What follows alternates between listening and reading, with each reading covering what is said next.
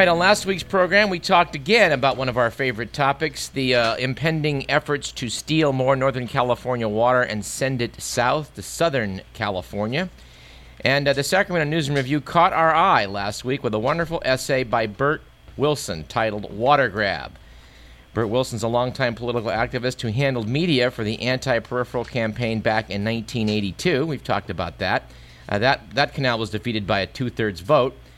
Bert Wilson has remained engaged in water issues, I guess you might say. He's got an excellent video on YouTube we want to talk about in a minute, and we recommend everybody read the essay. But if you did neither, let's do an intro right now by inviting him on the show. Bert Wilson, welcome to Radio Parallax.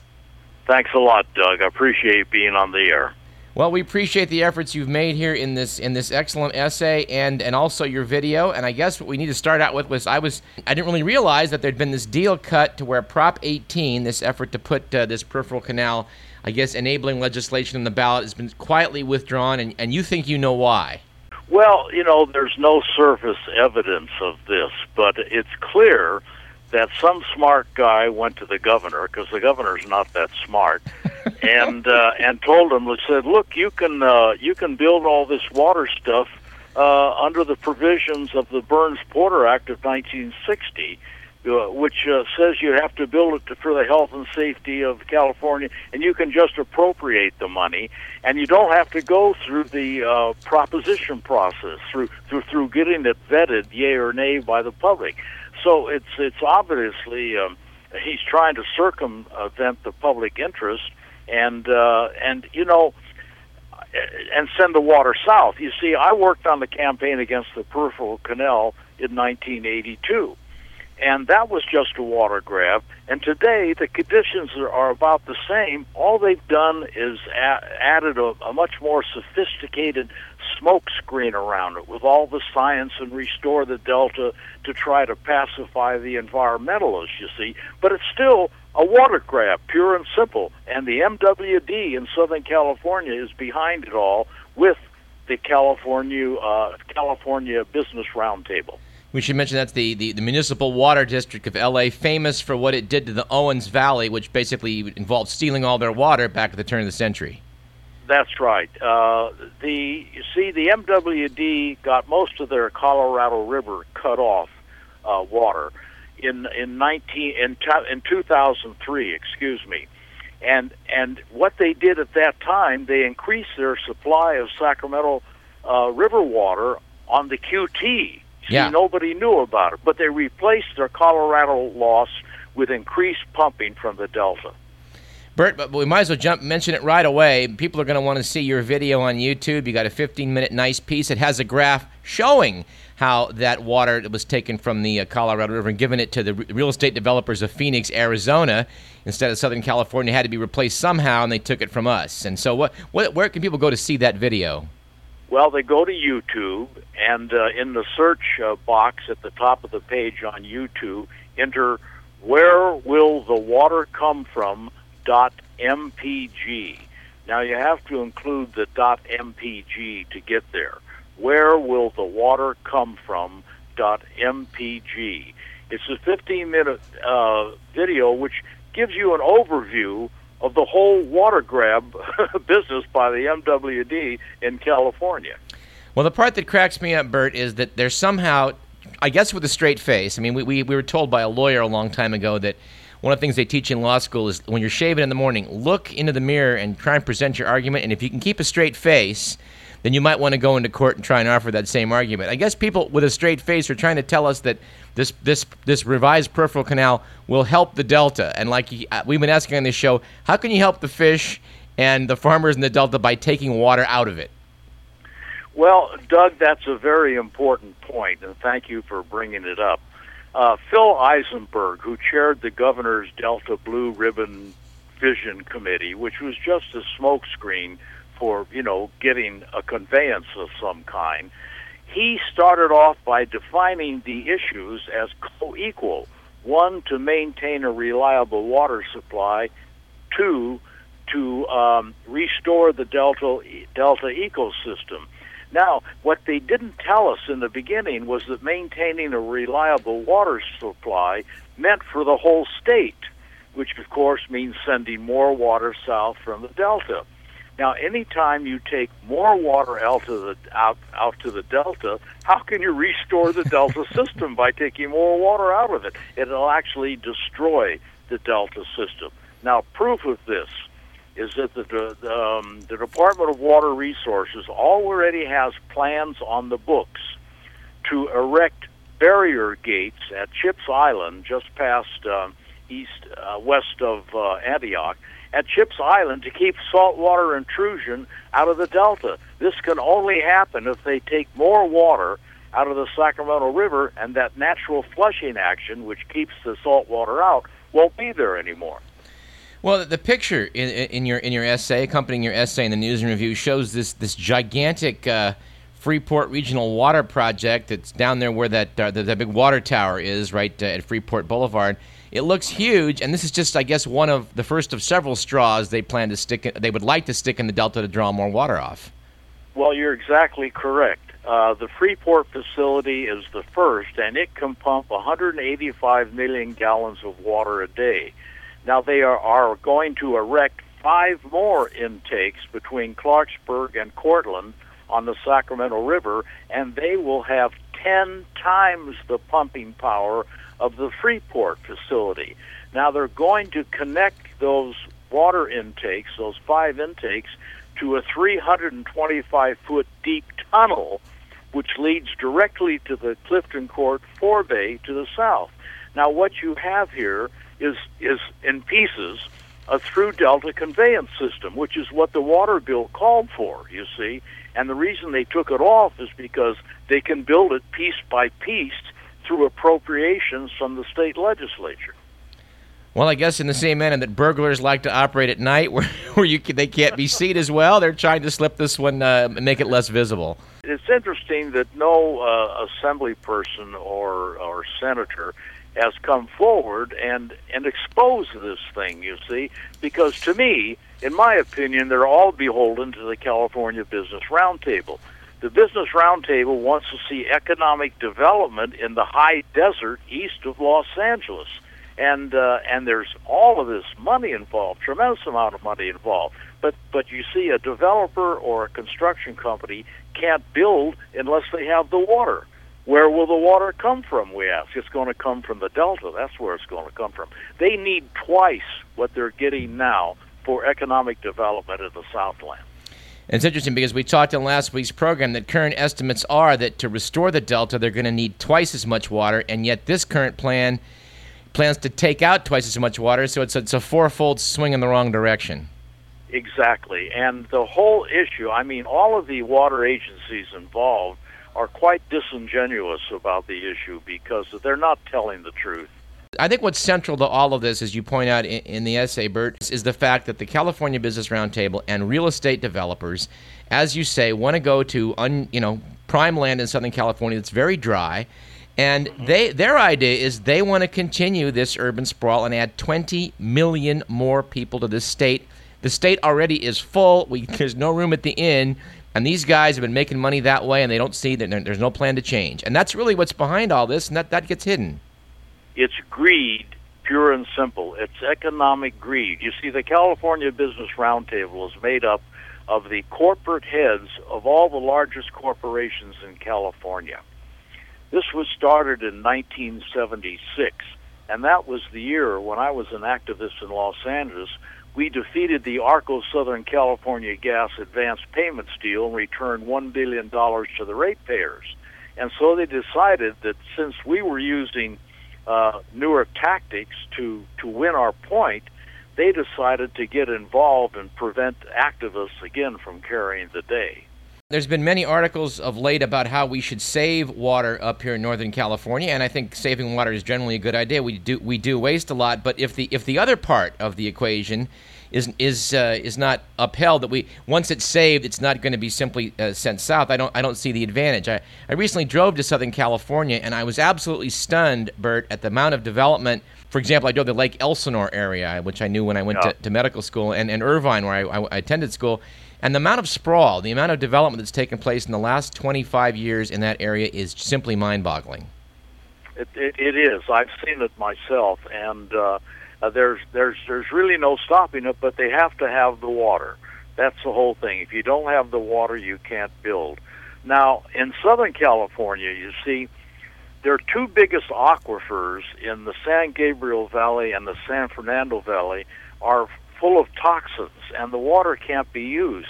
They could clean up those aquifers, and they could institute really strict rationing programs down in Southern California, and then they'd have as much water as they need. Instead, they want the Sacramento River water. Now, I was on a recent tour with the Department of Water Resources of the Freeport facility, and the people who were giving the presentation had a map of this whole thing, and they were joking about how the Southern Californians really like the sweet-tasting Sacramento water. Can you imagine that? Yes, I can. And having attended school down there at UC Irvine, I was always astonished at the fact that in Orange County, 1/6 of the land is owned by the Irvine Company, which is the descendants of a Spanish land grant. It actually predates California becoming part of the United States.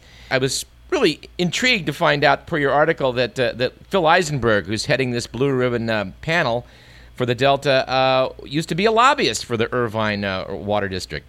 He still is. Oh. And you see, this was kept on the QT until the Delta Vision Committee published their final report. You can pick this thing apart from many directions. Well, what do you think is going to happen? In 1982, this went down in flames. And actually, I want to mention as an aside, the reason a lot of the financing came to really stop up that effort in 1982 came from some growers down near Fresno, I guess, who decided they might get cut out of the allotment, and they decided to just put the kibosh on the whole thing. Well, that's right, but the growers are in on it now because they had to be brought into it because they've got so much money to support it. Resnick and the rest of them down. And one of the things I want to bring up is that the language in the water bill opened up several districts to privatization. You see, and this is what every California has to worry about, is privatization of their water districts, because you see, the Bechtel Corporation does such a thing, and they support the PPIC, the Public Policy Institute of California, in Davis. They privatized the Bolivian country, and they raised the rates so high that Bolivia kicked them out. But this is what happens when you get to privatization. What people can do is contact their legislative representative, because the key is the California legislature. They have control over appropriating the money to see that this goes through. Now, the problem is that there have already been billions of dollars appropriated, but not committed yet, not spent. And we have to ask, are they waiting, you see, to build this tunnel and all these other 5 intakes along the Sacramento River? This thing needs to be aired out in the open, just like you're doing now. And people need to contact their legislators and say, I'm not going to vote for you if you're going to allow them to steal our water. It's as simple as that. Well, Bert, is there anybody in the legislature you see as a champion that we may want to go to that may sort of not be in on this? Lois Wolk, W-O-L-K, is the only one I've found so far with any real integrity on this issue. We're speaking with Bert Wilson, longtime political activist, about the matter of the Peripheral Canal Part 2, the current effort to, through stealthy maneuvers, send yet more Northern California water to the Southland. One thing that's central to this whole issue to me is the fact that California cannot really take 20 million more people. And you're talking about going to the areas that are very arid in Southern California. And I'm just wondering, why is this not on anybody's radar screen? I mean, it's a bit off the issue slightly for you, but it seems to me that it goes hand in hand with the whole water issue, the population issue. Well, you see, as long as the powers that be, the banks and everybody like that, control the loans of money and people's jobs, you see, they can get it done because people need jobs, and they will advertise it as, here's your job. More people coming to California means more jobs, and the people will fall for it. That is the real problem. I also want to put a plug in for Mark Reisner's excellent book, Cadillac Desert. If people haven't gotten around reading it, it's a little bit old now, but the data in there for the history of all this is truly fascinating. The LA Times people, the Chandlers and the Mulhollands and such, they really made their money on real estate once they had that water supply secured, and it's a game that you can't play forever, really, and yet people are still having that mindset. Right. If you want to find out who the real players are, go out to Palmdale and Victorville in the high desert areas and see who's buying up the land. It's almost like the Chinatown, the famous Roman Polanski movie, where they talk about the same thing. Well, the people of California are being taken to the cleaners, and they don't know it. That's the real problem, you see. They don't know it because they're scared, and the whole idea is to keep the people scared so they'll allow the corporate interests to pull off whatever they want to do to make more money. That's one of the real problems facing people today. You've got to get involved. If you don't get involved, you're going to find your whole, at least in Northern California, you're going to have your whole livelihood ruined.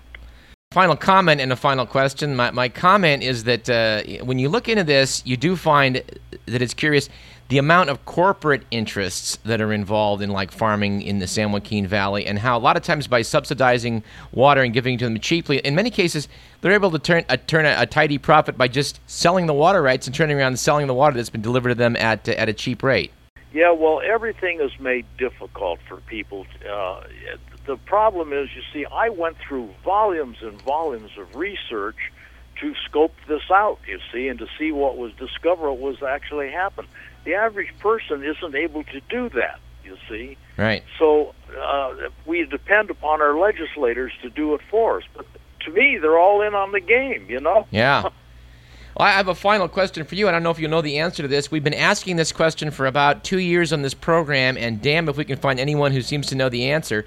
An awful lot of the water that is sent south simply evaporates. It's a hot, dry climate. It's in an open canal. A lot of it is being sucked out by the atmosphere.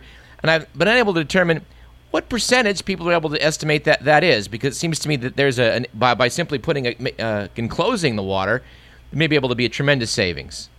In 1982, as we were fighting the peripheral canal, we developed that issue, and we found out that 10% of the water evaporated in the aqueducts between the Clifton Court forebay and its delivery in the Southland. I'm intrigued to hear that. I'm frankly surprised it's that low. Well, that's the way it is. That was in 1982. I don't know if that has increased or what. I don't know what would increase it. But all right. Well, any final pearls of wisdom and what you suggest we should do now? I mean, I want to encourage everyone to go see your website again. Where will the water come from? .mpg? Yes, and you can watch the video there, and that'll tell you everything you need to know about it in just 15 minutes. I just can't say too much that people have to get involved. It's their life, and they have to get involved if they want to save their livelihood and their environment. And the only way to do that right now is to contact your state legislator and bug them to death about this water issue and demand that they take a stand against sending more water south out of the Delta, regardless of what the governor or the water agencies or the Delta Stewardship Council tells them. It's all lies. It's just a water grab. I agree. Bert Wilson, appreciate you very much for speaking with us. And as this issue evolves, and I'm sure it's not going to go away, we'll have to have you come back and give us an update. I'll be ready.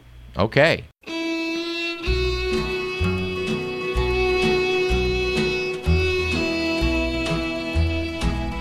All day I face the barren waste without the taste of water, cool water. You're listening to Radio Parallax. I'm Douglas Everett. Let's take a short break.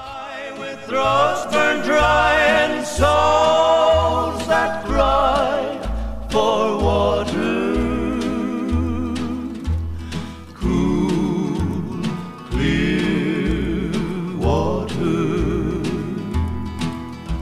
The nights are cool and I'm a fool. Each star's a pool of water, cool